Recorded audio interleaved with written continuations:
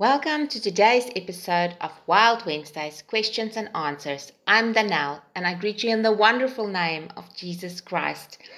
Today we are going to take a look at that taboo tattoo topic. So let's see what the Bible has to say about tattoos. Tattoos are more popular than ever in many parts of the world.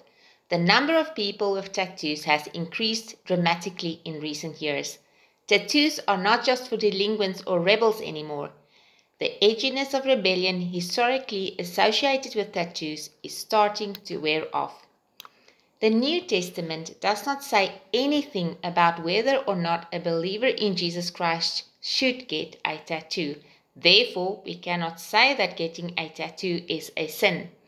Because of Scripture's silence, getting inked falls under the category of a grey area, and believers should follow their convictions in the matter, respecting those who may have different convictions. Here are some general biblical principles that may apply to getting a tattoo. Children are to honor and obey their parents. Ephesians 6 verse 1 to 2. For a minor to get a tattoo in violation of his or her parents' wishes is biblical unsupportable. Tattoos born of rebellion are sinful. Outward adornment is not as important as the development of the inner self and should not be the focus of a Christian. 1 Peter 3, verse 3 to 4.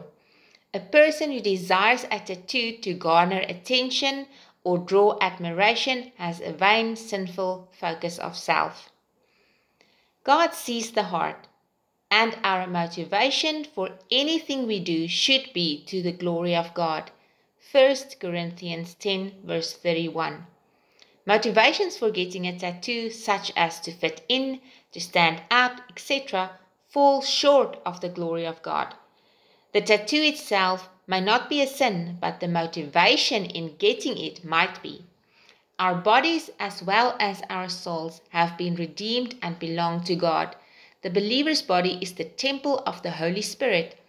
1 Corinthians 6 verse 19 to 20. How much modification of that temple is appropriate? Is there a line that should not be crossed?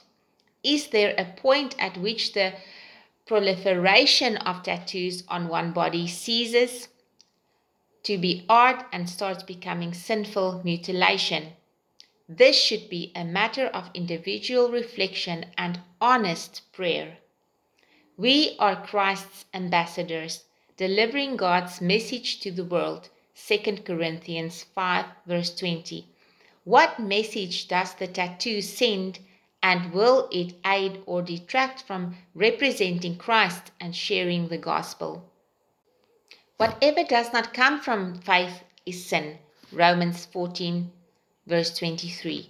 So the person getting the tattoo should be fully convinced that it is God's will for him or her to get that tattoo. We cannot leave the discussion of tattoos without looking at the Old Testament law that prohibited tattoos. Let's read Leviticus 19 verse 28. Do not cut bodies for the dead or put tattoo marks on yourselves. I am the Lord. The reason for the prohibition of tattoos in this passage is not stated, but it is likely that tattooing was a pagan practice connected with idolatry and superstition. It was probably common for the pagans to mark their skin with the name of a false god, a person who died, or with a symbol honoring some idol.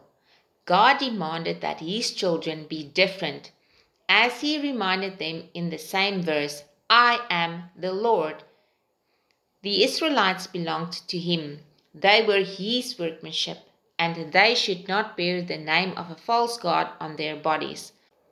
While the New Testament believers are not under the Mosaic law, we can take from this command the principle that if a Christian chooses to get a tattoo, it should never be for superstitious reasons or to promote worldly philosophy or have anything to do with the cult.